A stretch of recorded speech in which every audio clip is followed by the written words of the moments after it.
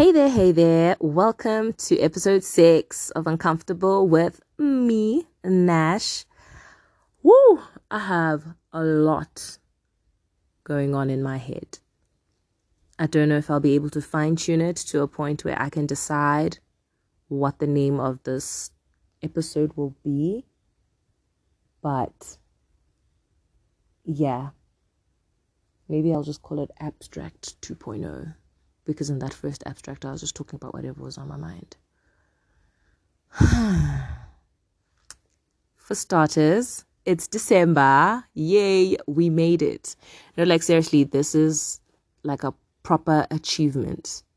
And it is worth celebrating because this year, these past 2 years actually have just been tough. We were hopeful going into this year, like maybe things will be better. And they weren't really. And just so many lives were lost along the way. So can we just have a moment of silence? Although the background music will just be going on, but still, a moment of silence for all the lives we lost this year. Right, let's get into it. First thing that's on my mind, and I feel like I can say this clearly. Shit, I forgot to mute this. There we go. I can say this freely because only the people I want listen to my podcast, right? My little sister of 10 years old has got a boyfriend. Oh, Father God. I don't know what I'm more upset about. The fact that she has a boyfriend or the fact that I had to hear it from my other sister. I mean, I always thought we had such a good relationship. She talks to me more than she talks to her. I mean, it's not competition. It's not competition. But, you know, it made more sense, at least to me, that she would tell me first, or at least tell me at all. So now I'm just here having to pretend I don't know nothing, but I know something. Another thing is that I thought I'd be more progressive about this. And I'm starting to think maybe I'm not as progressive as I would like to think I am. I'm not as progressive as I'd like to think I am. And you know what? It's okay. Because that's not how I was raised. I literally hid all my boyfriends from my parents until I found the one, which is the one I ended up marrying. Otherwise, mom would suspect here and there, see little heart saved next to someone's name when they call in, but it was never a confession from my part that I have a boyfriend because I wasn't allowed to. And I've always thought I'm not going to do that to my kids. And, you know, in a way, my little sister has kind of like been my kid because I'm 17 years older than her. So, I don't know, maybe I got the balance wrong between friendship and deputy parents. I don't know. But this is why people need to go to therapy. There's a whole lot of undoing that needs to be done with regards to like the way we were raised, the conditioning, so that I can be able to formulate my own feelings, my own responses. Because literally when I heard this, I really am not happy that my first thought was, oh, what does she know about boys? Which is literally copy and paste from my parents. Otherwise, I will patiently wait for her to tell me about her little boyfriend. I'm just going to look at it as a prolonged play date. Yes. Some other bit of news is that I finally found a therapist. Whoop, whoop. Ba, ba, ba, ba. I found a therapist that I'm super, super excited about.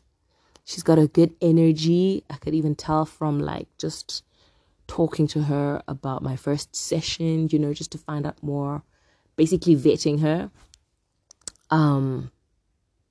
Yeah. So I'm super excited, but really, really, really nervous to start. And what made me just finally take the step and seek out a therapist is because I've just been having a lot of reoccurring trauma. It's not traumatizing me now. It traumatized me then. I mean, like, it's saved under the trauma file in my brain. But it's bothering me because why does it keep, being sprung into my mind like a jingle that won't go away? I could be doing the most mundane thing and boom, there it is. And,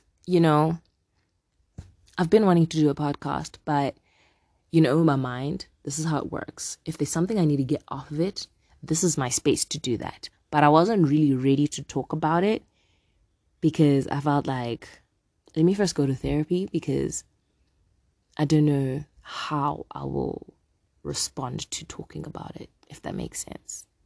But I'm already here and I can't think of another topic besides this reoccurring trauma.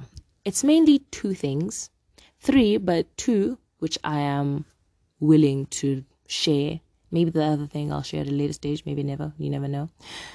But the first thing is that, I don't know whether I mentioned, I'm pretty sure I did though, on the previous episode that I got a radio gig. Hey, if you're going to be in my room, you shush, Pickles. That's my dog. So, I got a radio gig and yay me. And it occurred to me now that I'm gonna be in the public eye, I was told beforehand by my programming manager that, being on radio, it's about creating a brand for yourself because radio itself, you don't get paid much. But if you market yourself correctly, you become a brand because you have access to a platform where you have a lot of listeners. People are here for you. They're going to want to know about you. They want to see your face. So that brings a lot of attention to me and it's making me very anxious. And I thought I was over it, but clearly I'm not, because why is it making me anxious? So a couple of years ago, long story short, I was defamation of character, I don't know how else to say it, on Facebook, 2013, by someone who I considered a very, very close friend. So you can already get the sense from that they had some dirt on me because they're a close friend. And I don't know what the misunderstanding was, but instead of coming to me to straighten it out, they decided to take it to the streets on Facebook and just vent about whatever it was they thought I did, and then add a whole bunch of other unnecessary stuff to that, stuff that I had shared with this person in secret, and when you encapsulate lies in a truth, people will believe that all of it is true. So there were some truths, there were some lies, but nobody was there for deciphering or dissecting what was what, and it brought me a lot of unwanted attention. I ended up having to go to therapy for that. That was the first time I went to therapy, which is, brings me back to previous episode where I was like, I felt like therapists were people who went through some shit or dealing with some shit. That was the first time I went to therapy. But I think I only went like 2 or 3 sessions, and I don't think they did what they were supposed to do because I was not consistent with it, and I was doing it because the university said it was mandatory, because I really, really suffered, like, that whole debacle. And because Grahamstown is just so small, where everybody knows everyone's everything, it's like a bubble. Everyone was just in my business. Everybody who saw the post or knew me, and he tagged me, so whoever didn't know me could like click the link or the tag and go see my face, So on campus, it was just very difficult to attend classes, and that's when I developed the phobia of walking into spaces with people, whether it's a quad or a cafeteria. Just I see it now when I need to walk into like a boardroom and there's people, my heart beats a little fast. I get really hot and flustered. So clearly I didn't deal with it, but I thought I was over it. I just thought I found a way to cope with it.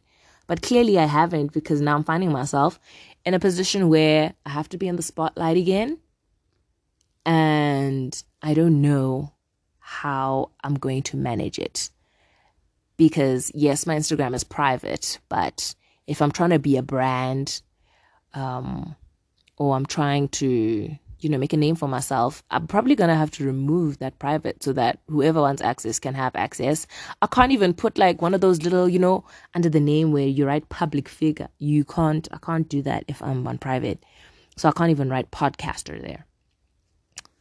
Unless I am public. And it just, the thought of making my profile public, it's just daunting for me. So I feel like that is one thing I need to go to therapy about. That's definitely one thing I need to work through. The second is a slightly more difficult thing for me to talk about.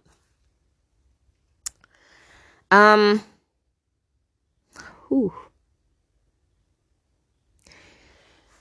don't like how much power this has over me. I don't like how weak it makes me feel. So I don't know, maybe by just getting it out, maybe by talking about it here and to my future therapist, I'll find a way to be okay with it. So when I was 5 or 6, what I am definitely sure about is that I moved to East London from Tata in 2000, and this happened before then. And I was born in 1993. So, 93, 94, 95, 96, 97, 98, 99. So, yeah, that age. Around that age. 5, 6, or 7. But when I was in grade 1, I was raped. I don't know if raped is the correct term for an ongoing thing. I think the term is molested, but that's such an ugly word. I hate that word. It just sounds like a terrible word. It's got negative connotations. It doesn't roll off the tongue nicely. But yeah, that.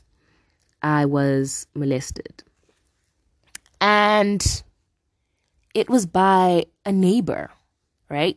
So back then, my family was still, young, just got married, got this one kid, and they got me a cousin.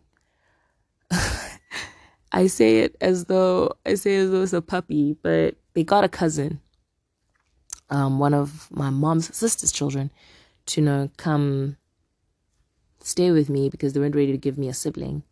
So yeah, when we get home, mom would leave the key. We were living in like a block of flats, little like apartment type of thing in Tata. And so mom would leave the key next door, and we were good with the neighbors.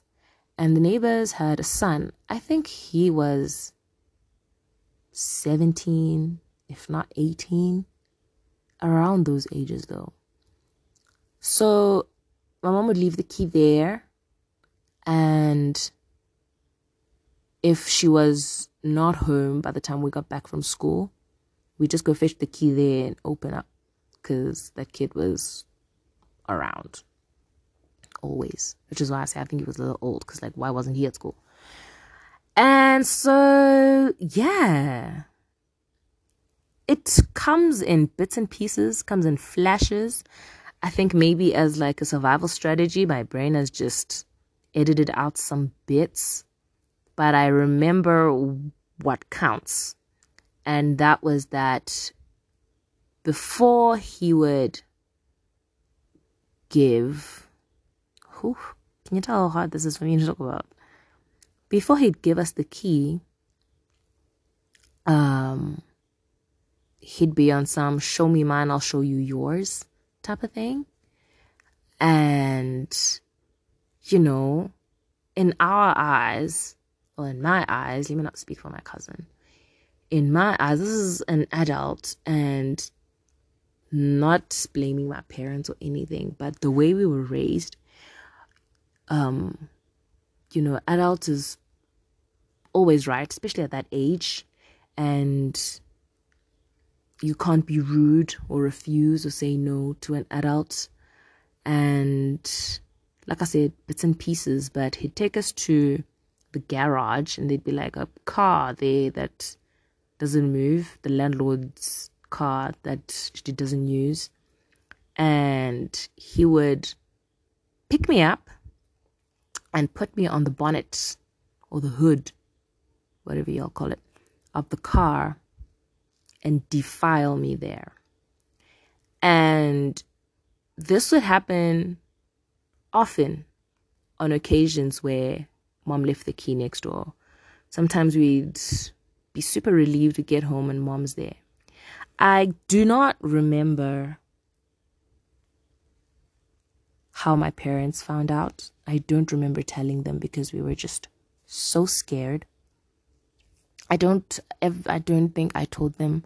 I don't know how they found out, but I remember them calling us to ask us what's happening.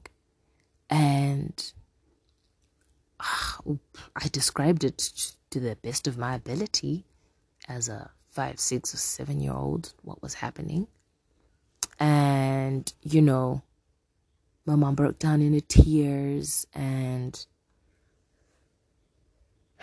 probably felt responsible or to blame. Also because my dad was working in a completely different province. So he wasn't home. He'd come home once every 2 months or something like that though. But he was there for this. And yeah, I just think my parents just didn't know how to deal with it. You know, we opened a case. I remember going to court. I never took the stand though, but I remember going to court, not being too sure what's going on. I don't even remember what happened with the case because that was around the time we moved from Tata and finally managed to buy a house in East London. So we moved to there. And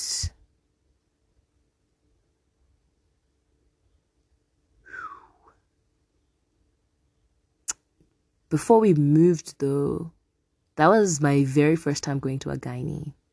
I just remember, why is this doctor undressing me? It was just really an uncomfortable experience. But it was mandatory for the situation. So that was my first time. My very first time I went to a gynae for like a rape kit, I suppose. I vaguely remember going to like a child psychologist, but I just thought, oh my gosh, what is this cool place with all these toys? And I don't know if anything productive came out of that.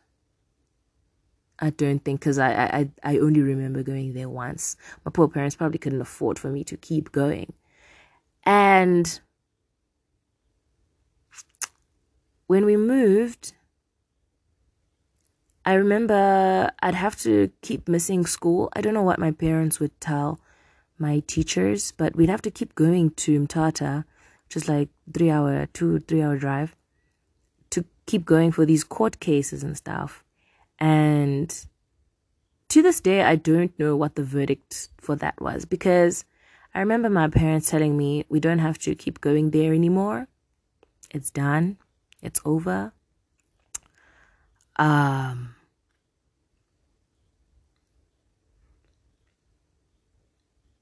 But they did tell me to never say a word of this to anyone. If people ask, or my friends at school ask why I keep leaving Every month, there are a couple of days I miss of school to go to Mthatha. I don't remember what I was told to say, but I was told that it's not this, never to mention this. And literally since 2000, the year 2000, I've basically never spoken or told anyone about it, including my parents. It's not something we spoke about. So it's been reoccurring, replaying in my brain. And, I don't know why. I don't know why.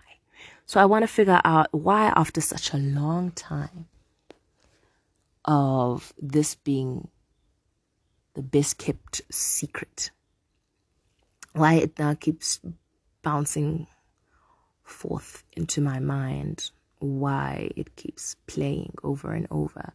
And it just bothers me. I don't know what effect that experience took on me. I'm sure it definitely played a role in molding the person I am today, but I don't think I can pinpoint what exactly that aspect is that it played. And I'm sure not being able to talk about it, or being told not to talk about it, or having to conceal it like it's a big shame. Because I remember feeling like a bit of a fraud when I lost my virginity.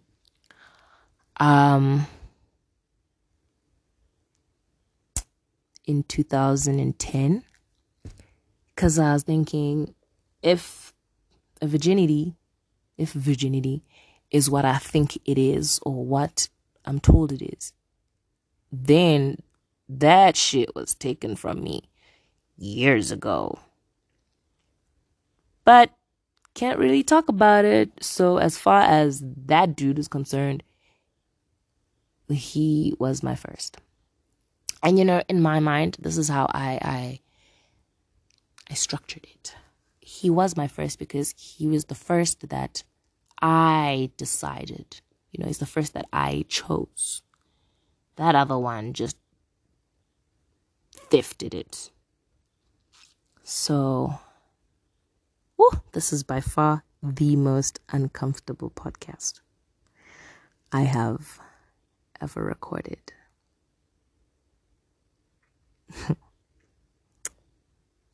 So, yeah. That's why I feel like I need therapy. Well, two of the reasons why I feel like I need to see someone to help me work through what is going on in my head. Because like I said, with the first thing I explained, it's with the job I just got, and now I'm anxious about this whole being on social, or having a more prominent, dominant social media presence. But this second thing, I don't know what the trigger could be. Or maybe I just cannot keep it anymore. I don't know. I need to make sense of it though, because it's driving me crazy. And if I am to be a mom, I don't want to project any of my fears, any of my bad habits, any of my unresolved issues to my mini-me, So it is my responsibility for me to take it upon myself to make sure I become that better person that little me deserves.